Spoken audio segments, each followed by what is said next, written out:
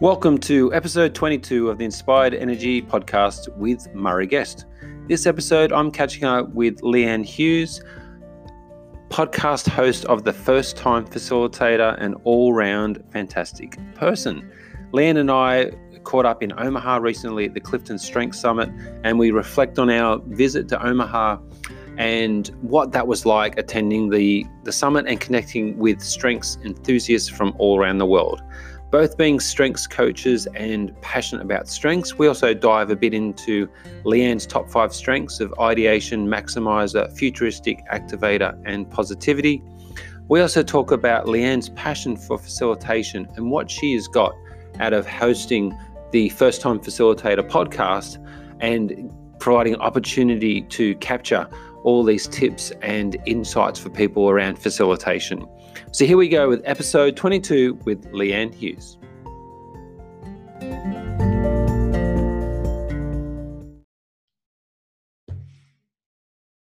Welcome, Leanne, to the podcast. Great to have you. How are you this week?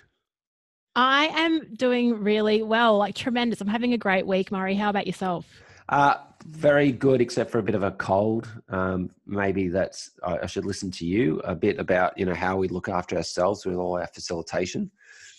Well, it's actually funny you say that because I know you were on my podcast and I was asking you that question about how you avoid burnout. Actually, you gave me a really good tip on that interview that I've been using now, the old magnesium powder.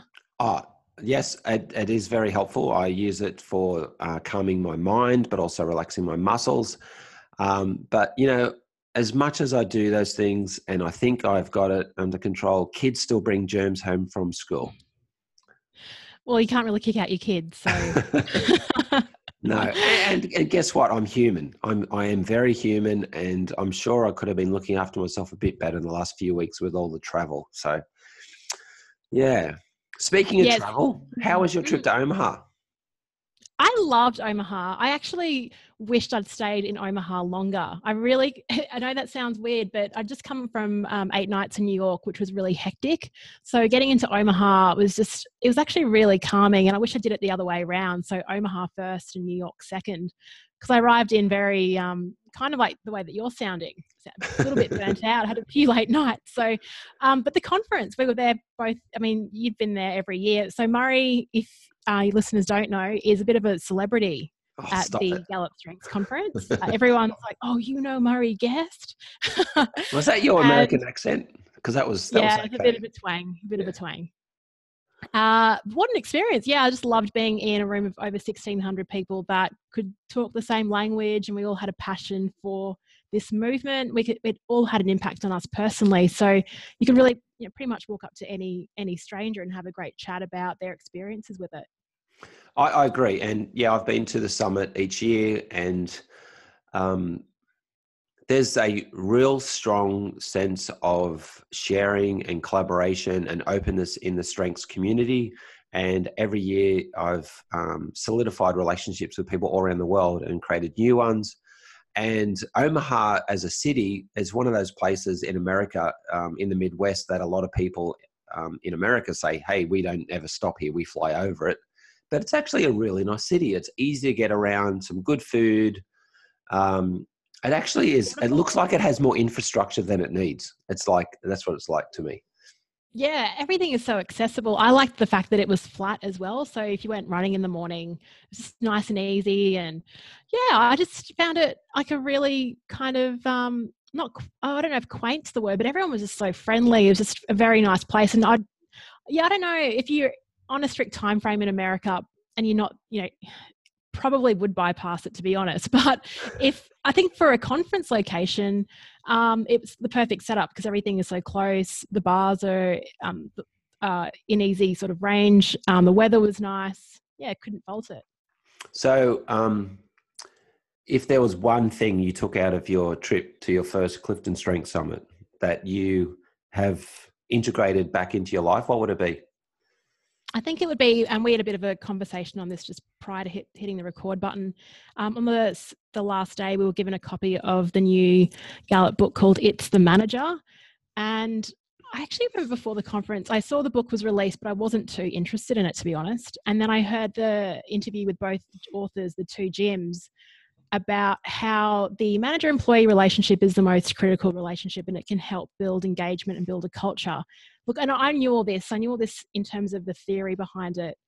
But what they really sort of escalated through all the research and the latest stats is how critical the relationship is. And I've just recently come out of a big corporate company and we're working on engagement, and you've got managers that have like 50 different action items. But really, if you can keep it really simple and just think about, if you want to make an impact, just impact the people that are directly reporting to you. Start conversations and just be a good human. And that's it. And the engagement and culture will take care of itself. If every manager had that focus, see engagement results just soar. I totally agree. I loved hearing Jim Clifton and Jim Harder talk about their passion for It's the Manager. And as you said, the book contains some awesome research, but also some practical application as well. And I was surprised by it. Yeah, again, there's good link to strengths as well, and to the cultural work and engagement which Gallup does. I was working with a leader this week in a coaching session, and just that sense comes up again with so many leaders that I work with around the busyness. I'm so busy doing stuff, but the stuff they're doing isn't leadership. Mm. And Sorry, keep going. I'm interested to hear what else.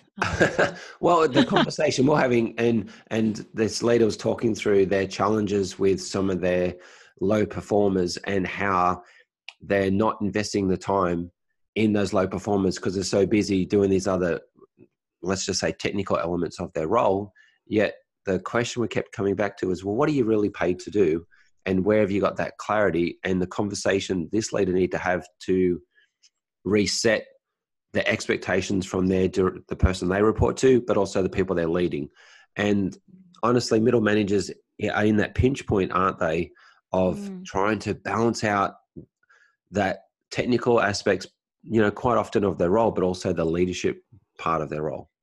Yeah, big time. They really are. And I was looking at also expectations of mid-level managers these days. They've got to be the diversity champion. They've got to be the environmental champion, the safety champion. They've got to be, there's so many expectations that are coming down the funnel that they need to implement. And so I understand the whole, like, how do we do all of this? But I think, and what the book really brings out is that it's not about doing anything extra. It's about what you're doing, but making more of those conversations, those touch points, the performance meetings more impactful through the way that you structure those. So it's using your existing time more effectively and getting the tools to do so. But you're right, it's still very common because people are promoted based on their technical ability, not based on the way that they can lead people and lead teams. And because they're promoted in their technical area of expertise, they feel like then they have to know even more and be even more credible. So there's a really good book I heard the other day. What's it called? Something about Turn the Ship Around, or David Marquet. Oh, okay. No, that's one. Yeah, so he worked in the US military, and he'd spent like a whole year getting ready to captain the ship. And then at the last minute, they said, "Oh, sorry, you're not on this ship. We're going to put you onto another one." And he actually had no idea how this other ship worked. So for the first couple of days, he's sort of fumbling around, pretending that he knows everything. He gets caught out pretty quickly. And then this was like the lowest performing naval ship in the military. And within a year, because he didn't have the technical expertise and he was using coaching and questions and relying on the expertise of his people, he turned the ship around. It became the highest productive, and the morale just went through the roof. So that was an interesting case study. Yeah, I love, I'm just picturing the challenges that he must have faced, like being on the ship where, as much as there's a consistent process, I'm assuming in the Defence Force, but they're all their own micro cultures, aren't they? And and how we'd need to actually get to know the people and use those leadership skills. Now, I'm going to ask you something which just popped into my head. Do you think anyone in a leadership role is there to just be 100% focused on leading the people? No. No, of course not. No. And I think that's the challenge. Well, I totally agree with you. It was a loaded question, might I just add? Yeah.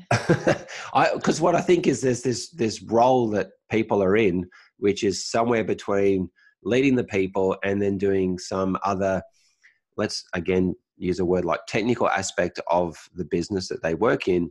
And it's about how do they find the time or prioritize the time to get more of the leadership focus happening. Yeah, and it's this constant sort of balance between. I don't know if you've seen this pie graph, but it's where you get people to map their time in three different areas: so the technical work, the scheduling / planning, and then the people work. So I guess when you start in an organization, you're 100% technical. Then as you sort of step up, you see a shift. So bringing on towards more of the people.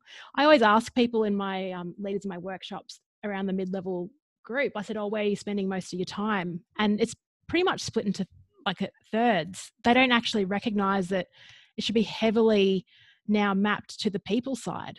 And when you sort of talk about that, it's like it doesn't even really dawn on them until you really explore why they should spend more time in the people role and getting results through others, because that's what leadership is all about. I totally agree. And John Adair has a model which I've used quite a bit, and it's a Venn diagram around the technical, the task, and the team. And again, where's that percentage of time that as a leader you're investing in those three areas? And similar to you, I asked that question of people in the workshops around, well, where do you invest your time currently? And I even think that the awareness of where you're investing the time is really important, because I think quite often it's just the day-to-day grind or feeling of a grind in a leadership role, a middle manager role, and I'm not actually aware of where I'm investing my time. Yeah, big time. And it's very much reactive over response. Yeah. So why do you do what you do? Well, actually, it's funny because I was actually, I did do HR and psych as part of uni, but I actually moved more into marketing when I left university. And how I got back into the organizational development space was I love personal development. Let's start off with that. So when I was about 12, I read The 7 Habits. It was a gift from my dad. And I just love personal development, but that kind of left a while. And then I got back into marketing. I had this boss, the owner of a company called Wicked Campers. He's a bit crazy, but he gave me these Jim Rohn CDs. And I started listening. I love Jim Rohn. Do you like Jim? Yeah. Great. Love it. Yeah. And then I just started going to all these sort of self-development and professional development workshops. And it came to a point where I was sitting in these rooms thinking, I feel like I know a bit more than the person running this, or I feel like I could do a better job than the person at the front of the room. And so that led down this whole rabbit hole of sort of doing a lot of reading, getting exposure to a global company and working in the talent management space. And then as a result, getting the opportunity to facilitate workshops all around the world for our internal workforce. So most recently I've left that and started my own gig. But the reason why I love doing it is because I love seeing I just feel like I'm going to pull like a Harry Potter analogy. Have you read Harry Potter? Of course I have. I'm actually off to Melbourne soon to go and watch the stage show with my daughter, which I'm very excited about. That'd be amazing. Yeah. But they've got muggles, right? So the muggles are the humans that have no idea about this wizardry. So I feel like before people get into my workshops, they're kind of like muggles. They're navigating the world of leadership, but they haven't been given the tools or know what they need to do. So I love turning them from muggles to people that are like, right, I know the secret now. I know how I'm going to navigate this when I get back. Because it's fascinating. I've worked with even one guy who is a superintendent in Mongolia. I'd been leading for 20 years, had never done a leadership program. Yeah. And he just came up to me at the end of the workshop saying, I wish I'd known all this 20 years ago. Like, how much would this have helped me? So I do it for those type of moments. I think it's just giving people secrets, shortcuts, and a bit of wizardry. I just made that up, actually. I love it. I love it. And what's funny, because sometimes I've been with a client and they say, well, the team's doing this. We want to see more of this. We want to see less of this. We need to improve this. And they've got this whole list. And I'll say, I'm not a magician. However, let's see what we can start to do. Let's start through getting the conversations happening. But that new way of looking at the world, like you're saying, through magic, there's the impact, isn't there? Not just professionally, but personally. And I can imagine that leader, as you said, in Mongolia, he would have had a difference. I'm imagining here, not just at work, but the way he interacted with people, his family outside of work as well, just through this new perspective that you were bringing into his world. Yeah, that's right. And I think we forget that the impact isn't just in the workplace, of course, it's with the relationships that matter to you most and communities. And so, yeah, I mean, we have our own working with corporates. It can actually have a bigger spread than what we imagine. Yeah. Mm. And so you're Team Gryffindor, I assume? Of course. Of course, I'm going of to go course. with this. Yeah. What are you? Oh, of course, Gryffindor, definitely. Gryffindor. Yes, Great. I'm, We're on the I'm same page. too. I'm That could have too. been awkward. Yes, my responsibility strength says that I need to be in Gryffindor. Okay. Responsibility is pretty low for me. So I kind of want Slytherin. They're a bit edgy. I don't Ooh. mind a bit of evil.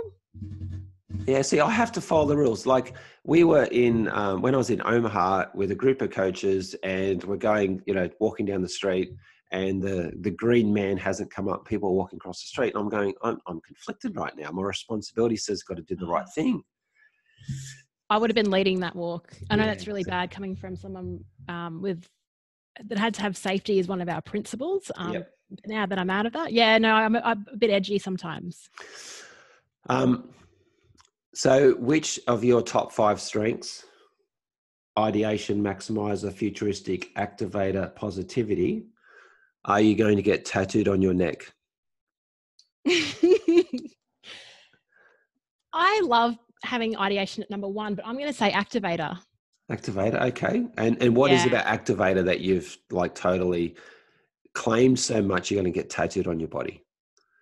I just love the philosophy of activation. Even this week, I've been doing a bit of LinkedIn videos this week, and I just had this idea on Sunday, like I should just do 5 days of LinkedIn videos, and then I just did them, and it's been really great. Like I, I just love getting an idea and taking action. And people come to me all the time because they want a bit of injection of that. Because I see so many people just talking about things, and it's like, just do one thing. They always ask me like, how are you getting all this cool stuff? It's like, I'm just putting things out there, and I don't take failure very seriously. I just say, well, lesson learnt, let's move on. So I think my husband thinks Activate is a bit interesting. So couple of years ago, I think we were just talking about a trip to Africa, and then later that week I'd booked a trip to Africa. So he's very wary of even mentioning holiday destinations around me, or any kind of idea, because I don't know, I'll get it straight onto YouTube or start investigating it, and then I'm off. So I really, really love Activator.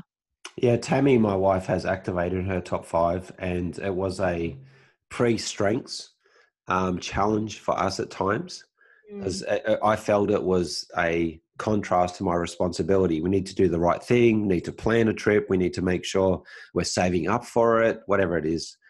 And she'd be like, no, let's go. We can do it. We'll make it work. She's So, my peep. yeah. Yeah. It's exactly relationships. It really can. Yeah, but again, I know I've talked lots of times on the podcast and in workshops about, again, the power of strengths goes way beyond, the workplace. And for us, it's been that language and appreciation for the different approaches and perspectives that we both have. Yeah, actually, you're right. The first time I did the strengths, I think within the week I got my husband to do it, and we just compared our results, and things made a lot more sense. So I definitely think it's valuable for your closest relationships as well. And you had the First Time Facilitator podcast, and you're still doing that, as I understand. Yeah, so Yeah. I think I release episode 75 next week. Wow. And to me, the reason I'm thinking of it is, again, that was an activator element, or your activator, being at play, where as I understand, you were facilitating, and there wasn't that opportunity for that sort of resource or support through a podcast. And you went, what, I'm going to create a podcast for people that are facilitating for the first time. That's right. Yeah. So before I went to Canada to run this week-long program, I was sort of seeking out podcasts, and there was excellent ones on public speaking, but nothing about the wicked environment of a workshop and how you handle that. So I was really looking out for it. There wasn't any. So I thought, look, I'll have a crack at this. And it's been so great, because not only do I get the opportunity to chat to amazing people, and I just get to share that with everyone. So it's actually quite self-indulgent, because I ask them questions that I have about facilitation just for my own sake. But it's wonderful that people around the world are also getting value just from a conversation that you record at home. I find it fascinating, the whole medium. And it's a fantastic podcast. Anyone that's listening to this one that is in facilitation and wants to increase or improve their skills, doesn't matter if you've been facilitating for 5 minutes or 5 years or 15 years, there's so much value in the conversations that Leanne has. And I think it's a great resource for so many people. Oh, thank you. And I think you'd think sort of after 20 episodes, you would have learned everything about facilitation. Everyone's like, how are you going to keep this going? But the thing is, every single week my challenge is to get diverse facilitators, different ages, countries, industries. And every week I'm learning something new, or even it might even be like a contrasting perspective on something that someone else has said. But that's the beauty of facilitation, is that we all bring in these different strengths into our work. If there's a couple of tips that you're happy to share that stand out to you that you've got from those conversations for facilitators, what would that be?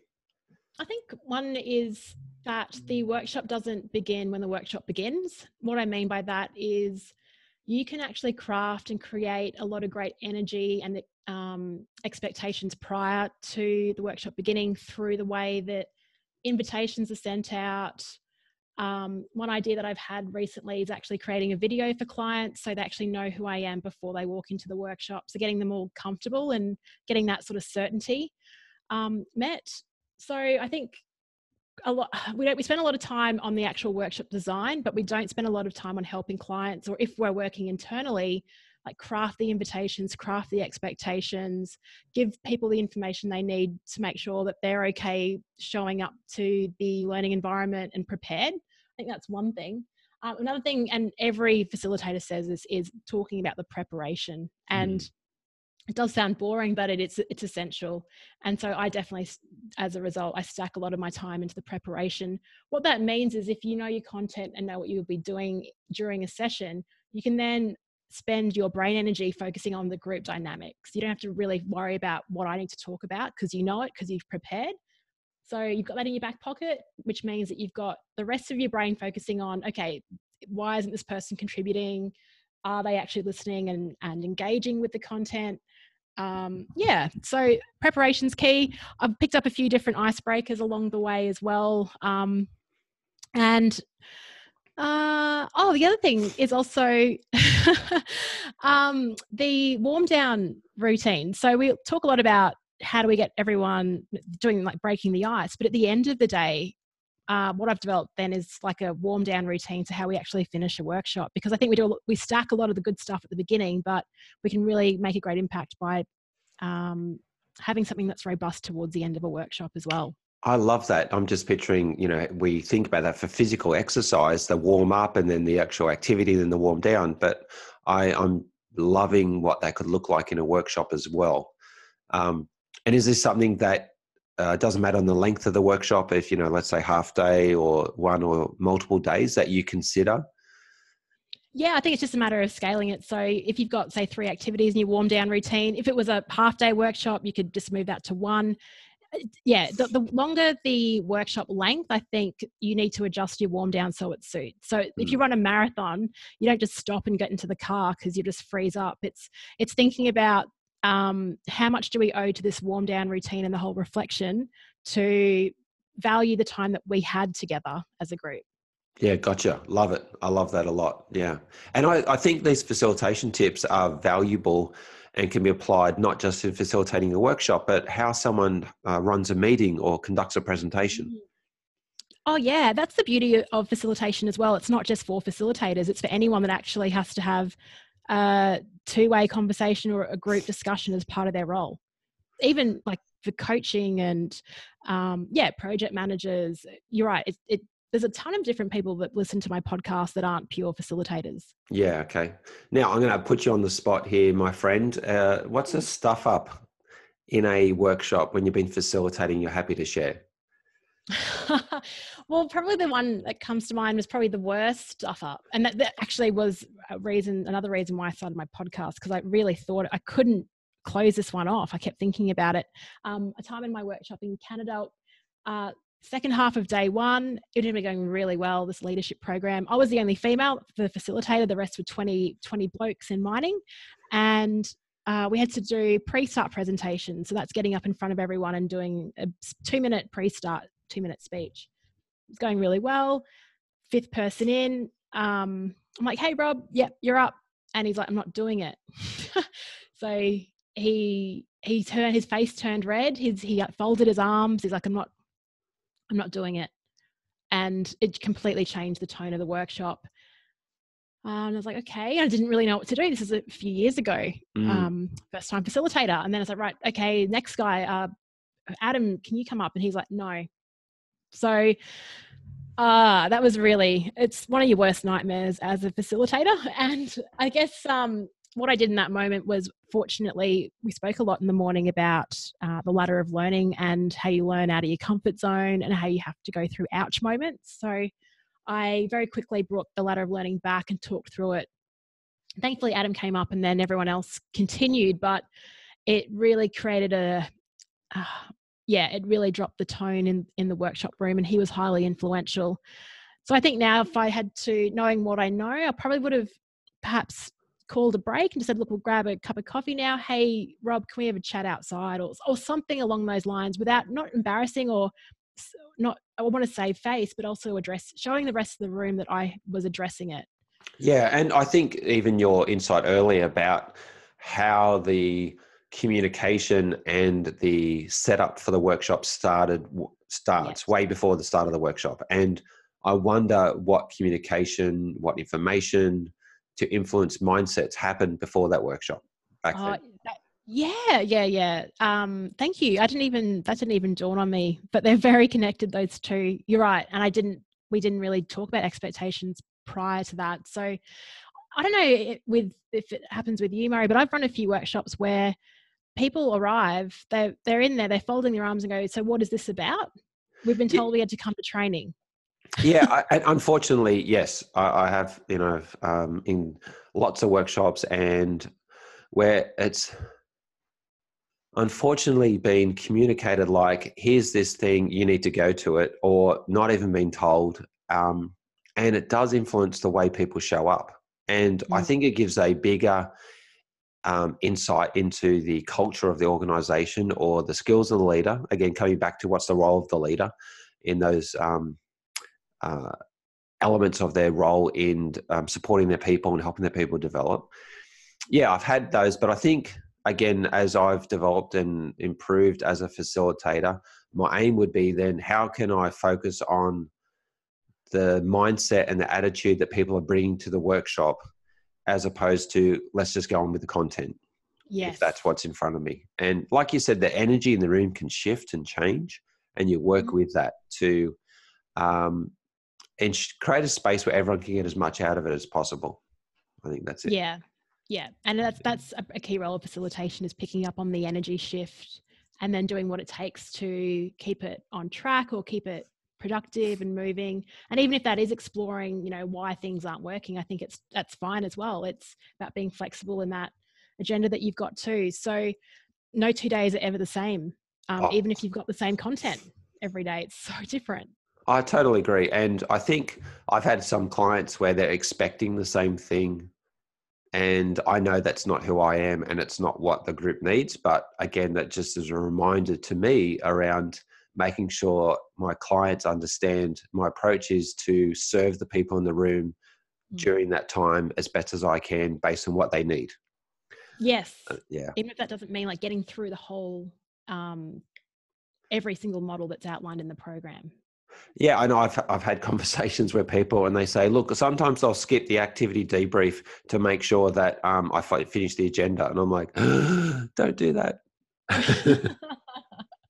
It is hard to influence clients sometimes, because I think people have their own ideas of what a good outcome is for training. And you talked about the culture of some companies. Sometimes the culture is compliance. I look back on some of my early days of my career where when I was leading a team of trainers, and we would have sometimes leaders send people back to the same training course 3 or 4 times because they haven't quite got it. Yeah, that still happens. Yeah. And I'm like, and now I realize there was a conversation I should have been having about, hang on, it's not about the skills. It's about the will. It's about the mindset. It's about something else going on, not just sending this person back to the same confined space or isolation and lockout training program. Yeah, and by the way, our training isn't punishment. This is a reward. And but it's also funny because you think, why is the training session then looked as, it's like the Band-Aid, or by going back to magic, is it the magic wand that people are expecting? Because I think leaders often think, I'm going to send this person to the 2-day workshop, they're going to walk out, they'll be fixed. And it doesn't work that way. No, that's exactly right. So you've made the transition, as you're saying earlier in the conversation a little while ago, to being an independent facilitator. Mm-hmm. How does that feel? It feels good. I've just done it's been 6 months now. So I just did a quick LinkedIn video about what I've learned, what I've picked up. I think what I'm noticing, talking about inspired energy, is really about, when I left my corporate job, I thought I'd be working the same hours, like working 7:30 to 4:30. I thought if I could do that, I'll just smash it. But I'm finding that because I've got all this flexibility now, I'm seeing when my energy is most useful. So mornings are really great for me. Lunchtime, I'm pretty hopeless. So I actually cook dinner at lunchtime now, which is awesome. Yep. I hang out with my dogs more. They get a couple more walks, and then I sort of work again later in the afternoon. So leaving corporate as well, I love the social elements of corporate. I had some really great mates in my job. And I think the biggest thing that I missed was having brainstorming buddies, people to just talk through ideas with, because I am ideation's number one. So as a result, I think within 6 weeks, I quickly decided to get a business coach, just so I had some formal accountability as well as a formal brainstorming buddy as well. So she's been really helpful. It's really, you feel like you've got to be productive all the time, but it's trying to get out of that corporate mindset it's taken some time. I'm still in it. Yep. So the transition's been great though. I've had a really great variety of clients. I didn't just quit my job. I spent about 12 months leading up to the process of leaving. So it was getting to a point working in corporate where I was saying no to some opportunities. So once that started happening, I thought I'll just take the leap. And the worst thing that can happen is I get another job if things don't work out. But so far, so good. Yeah. But I know this whole game of solopreneurship, it goes up and down. So Yeah. I'm ready to run. Yeah. So, I know when I started as well 5 years ago, I was, and my wife looks back on it with humor. Let me just say that, where it was like, oh, I need to get dressed in my exact work clothes today and make sure I'm at my office desk by 9 a.m. and in this certain mindset. And I know now, I've had a client recently say to me, how many hours do you work a week? And I said, I actually don't know, because I'll do a bit of work on Sunday, I might do some on Thursday night. And because it doesn't feel like work, I'm doing what I love doing, and it's with the flow of my life. Yes, you get it. Yeah. I feel a bit guilty about it. But it's so nice. I get a friend that was in Brisbane, so I could just hang out with lunch for a couple of hours on Monday, and then I just did some other work. You're right, and none of it actually feels like work, because it's all like, I mean, there's some annoying admin stuff. I really maybe I need to start outsourcing some work, but majority of it is really interesting, and I'm learning so much about all aspects of business, contracts, legal stuff I had no idea about. Marketing I know a bit about, which is good, but that's the other thing. You can go down a rabbit hole. There's so much information out there for business owners. And sometimes you just got to stop getting all the information and training and then just execute on the things that you need to do. So we were talking a bit before about mindset in workshops, and certainly one of the things that I have been processing and working through all the time is my own mindset. And when I first started, I would go through the mindsets of, there's not much work out there in my area, I won't be successful, through to an abundance mindset of, there's just so many opportunities out there. And it is amazing the difference of what is attracted to me when I have that abundance mindset. Yes. Actually, when I got back from the States, I was, because I hadn't got a pipeline of work between getting back from the States and my next gig. So I've got 4 or 5 weeks of no work at all. And I got back from the States thinking, oh my gosh, why didn't I work on the pipeline beforehand? But as I said to you pre-conversation, this has been an absolute blessing. But you're right, that scarcity mindset, it sneaks in, and then you've actually got to question it and think, hang on, this is not serving me. How do I start channeling this abundance mindset? And then you're right, the second you do that, I just had emails of really amazing opportunities come into my inbox. By being proactive and just by thinking and looking at things a bit differently. But you've got to watch yourself, because that self-talk can come in and you can just accept it. You constantly have to question the thoughts that are coming into your head. And because where are they coming from? It's a different place of fear, and our brain does that to protect us. But I logically doing a lot of, forecasting, I don't have to worry, but it's still like, I think that's the thing with business, because you don't know all the time. There's no predictable income coming in. So you feel like I've constantly got to be hustling, which is not the case. No, it's exactly right. And I think, again, I love your strengths coming out as you're talking, that positivity and that futuristic all the time. What has knowing your Clifton strengths meant for you? Well, it's funny because I did a lot of, being in the role that I'm in, I've done a lot of different assessments, like the DISC, MBTI, the TMS profile. The second I did strengths, it just turned my whole world around. I remember reading the report, and under ideation, it was saying, you cringe when people say we do it because we've always done it this way. And it's true. Like I hate that statement when people say that to me. I just really react to it. It's the first report that picked details like that up. So what it did was, in my role, it actually gave me a language, first of all, to have a conversation with my manager and really talk about the tasks that I was working on and possible opportunities. And within the space of, say, 2 months following my even just the top 5 report, my work environment completely changed. I'd gone from not really getting opportunities to facilitate workshops to then traveling internationally, doing this sort of stuff. So it actually sort of verified that because my executing, I don't really have, I think I've got focus in my top 10 for execution. So I was wondering, and a lot of the tasks I was working at the time were very maintenance type of tasks where it didn't involve a lot of creativity at all. And so being able to have a language to talk to my manager just shifted the whole game. And I thought, wow, this is serving me well in this.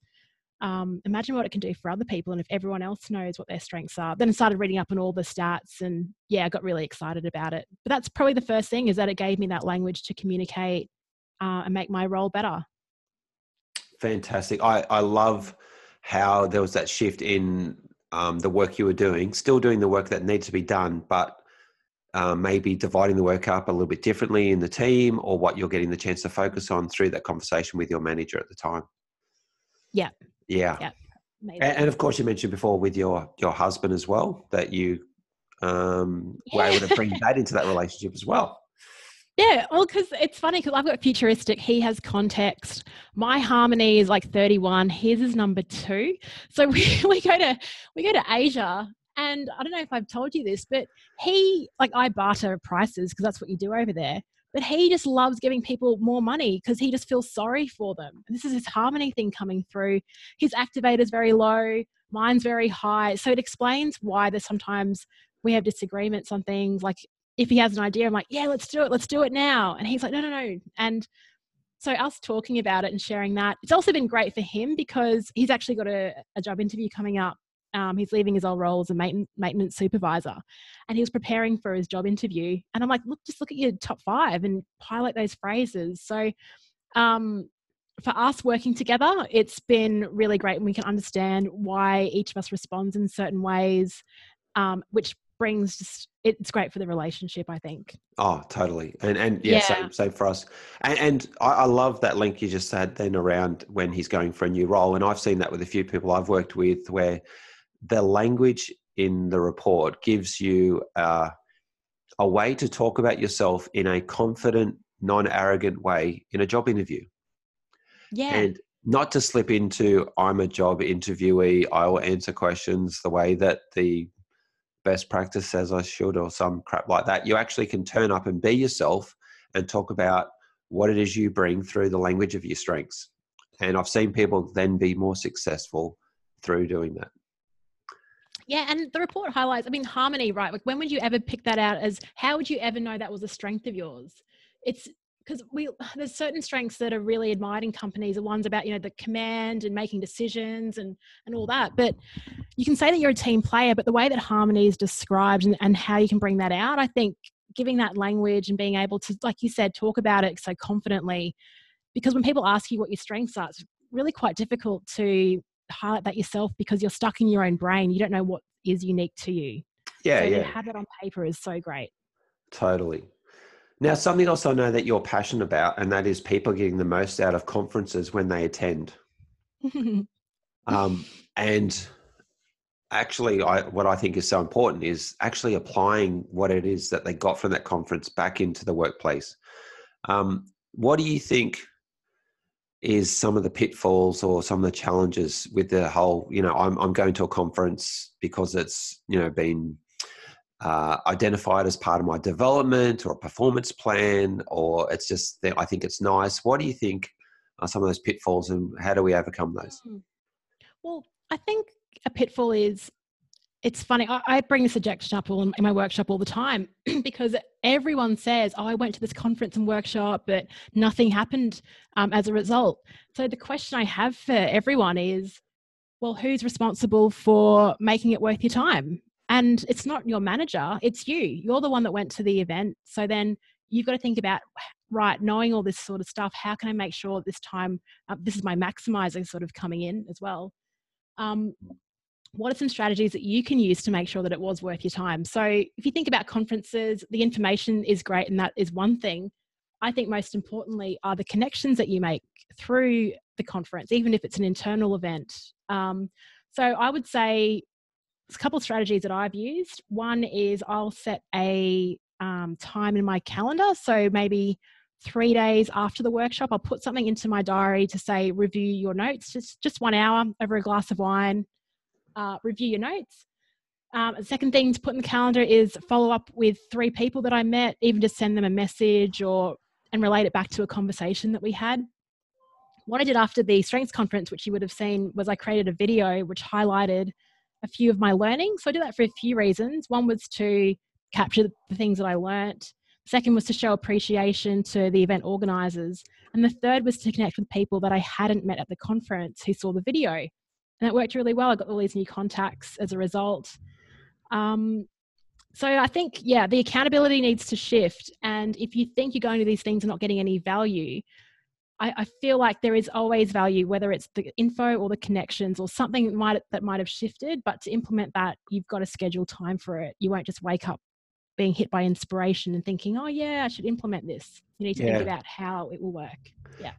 Some really simple, practical things, and I love your LinkedIn post that you shared on the summit. And even doing that I'm sure solidified your own learnings by doing that, not just for those people that were reading that. I agree too. There's a level of ownership that people need to have when they go to an event, what they do with it when they get back, how they showed up, how they prepared, and scheduling that time so they can get as much value as they can out of their time they've invested. Yeah, because often, because you've taken a couple of days out of your workday to go to a conference, you come back and then you're sucked in because you're catching up with like the hundreds of emails that you've got left to do. And so scheduling time ahead is a really good idea. And it's, even if you sort of see it, you hit snooze, just reset it again, just to get that value back. It's only an hour. And with like what's it called? The curve of remembering. I can't remember which model this one is, but every sort of day that you let slip by, you'll remember less and less and less. So 100%, yeah. By day 4, you won't really have recollected anything. So it's important the first 3 days. I totally agree. And I think that those little strategies of whether it's with people or writing down notes or doing a blog or a report back to your colleagues or having a conversation with someone over a cup of coffee about it, every one of those little activities helps lock in the learning. Yeah. Oh, you're totally right. I love that, actually, catching up for a coffee and sharing what I learned. Yeah. That's the best way of doing it. Yeah. So what's coming up for you next? Yeah, so in a couple of weeks, I'm off to Hong Kong to run quite a few workshops actually. So mid-level leadership training, unconscious bias training, and coaching for performance workshops. So I've done a bit of work in Asia before, and I've been talking to a few people about the differences between Asian culture in terms of facilitation. So really doing a lot of prep work on that. And then I'm releasing a framework. I've created an acronym. It's called DICE. So like throwing the dice. And that stands for driving influential contagious experiences. So I want to help managers throw the dice in meetings. So how do you create an environment in a meeting that is full of contagious energy, but people feel it was productive? How do you throw the dice in a workshop? How do you make it more engaging? So that's what I'll be working on and releasing a bit later on. And I've caught up with one of my favorite authors in New York City. Her name is Jenny Blake, and she wrote a book called Pivot, which was just probably the number one book that's impacted me. It's all about how you can pivot your career. And that's actually how I found out about strengths, was through that book. And we're looking at opportunities for me to be a pivot coach for Jenny in the APAC region. So yeah, a few exciting things coming up. And you're just navigating the whole solopreneurship and trying to build a business as well. Wow, I got some cool things on the horizon, and I love the idea of a pivot coach, but also the workshops you've got coming up in Hong Kong sound very exciting as well. Mm. And talking to leaders about their unconscious bias, that is so powerful. And I'm sure you'll be lighting some sparks in some people about that. Oh yeah, yeah. And I've been doing a ton of reading about it. There's so many biases out there, and it's funny, even if you know them, they still hit you, right? You still get caught, but it's nice to raise the awareness. And I think that awareness is the first step. And I love having the conversations about the awareness, because even that in itself then creates this attention to not even knowing about them in the first place. We talk about them at home, and I had even conversations with my children about them, for them to be aware about how they're showing up, and it's just so powerful. And I know, as you know, with what you're doing there with leaders, that's going to be so helpful to help them in the way they lead, and how they can maybe not just be aware of those, but start to let some of them go as well. Yeah, that's right. And it's such a challenge as well. And that's the value of it. And you can't sort of change anyone's behavior in the course of 3 hours. But like you said, you can plant the seed, and hopefully they can take that away and start realizing how it's playing out at home and at work. So you also mentioned around some of the cultural differences in different countries, and facilitating in some of the Asian countries. So I'm not too sure if you're aware, there's a guy called Professor Gert Hosted, Oh, right. and that's the Hofstede Insights. And I'll send you a link and make sure it's in the show notes. But it's about what he calls this power separation index between individuals in different countries. And the fact that some of the Clifton strengths like harmony are higher up in the top 5 in countries like Japan and China and Hong Kong is no surprise, because there's that process of being that's just been there for so long around keeping that harmony in the way that we work and interact with different people. And the research that Professor Hosted has done identifies that, what he calls the power separation, of how then that shows up with the way that leaders and different people interact with each other and with teams. So it's really insightful. And this free website, actually, you can go in there, put in different countries, and he shows you across the different measures of what they look like. That is amazing. Thank you. I'm going to please send me the link, because this audience is like expats and locals. So even looking at that data in the workshop and talking about that might be a good idea. Yep, I'll make sure it's in the notes with some links to the wonderful Leanne Hughes, but also I'll send it through to you too. Now, inspired energy, you've given me a really cool definition. What comes to mind right now when you think about inspired energy? Yeah, I guess for me, it's inspired energy is contagious energy. So it's actually having interactions with people and making them feel like you've injected energy into their world, so they're ready to take some action. So probably back to Harry Potter, the opposite of what a Dementor does. So instead of sucking energy, you're like giving it to them. That's how I see it. I feel like inspired energy is just floating around. And you can't be like this 100% of the time. And I'm not like this 100% of the time, but I do like when I do meet up with people, leaving the interaction so like the energy is passed on to them to take some action. Yeah. I just picture the Dementor, and that is such a valuable image. They're sucking the soul or the energy out of people. Yeah, and look, there's people around. Like I know a couple of Dementors. It's hard. It's hard. I feel for them. Maybe open your next workshop with, okay, put your hand up if you know you're a bit of a Dementor, because identify those in the room today. Yeah, please leave. But I have a bit of a cold at the moment, and you have brought a sense of energy to me. I'm feeling better than the start of the conversation. So that's what you've brought. So thank you. Oh, thank you. And look, as to you, I think I've really enjoyed this conversation and all the incredible value that you offer as well. Yeah, it's been really fun. Yeah, thanks, Leanne. I will definitely have you on again soon. I want to hear more about your travels and your insights. You are doing some great work on your podcast, but I want to have you back on mine as well to talk about what it is that you're learning as you're running all these amazing workshops too. If someone wants to connect with you, where's the best place to go online? Oh, that's a good question. So my website's at leannehughes.com. My podcast, as we alluded to, is First Time Facilitator. And I actually love playing on LinkedIn at the moment. That's my platform of choice. If you asked me last month, I would have said Instagram, but the platform of the month is LinkedIn. So you can find me there. Just search for Leanne Hughes. Yeah, it'd be great to connect with all of your listeners on those platforms. Wonderful. I'll make sure that there's links to all of those in the show notes. If you got something out of this conversation, and I'm sure you have, there was so much value in catching up with the wonderful Leanne, please share on social media and make sure you tag Leanne and tag me. Also use the hashtag inspired energy. And please, as Leanne talked about, the power comes from the learning when we reflect on that and we share that. So if you share that online, not only does it help get the word out there, helps lock in some of those lessons you might have heard in our conversation today. Leanne, I want to again acknowledge your wealth of energy and sharing and inspiration and humor. I loved catching up with you in Omaha and look forward to seeing you again soon. And it was been so awesome chatting with you today. Thank you.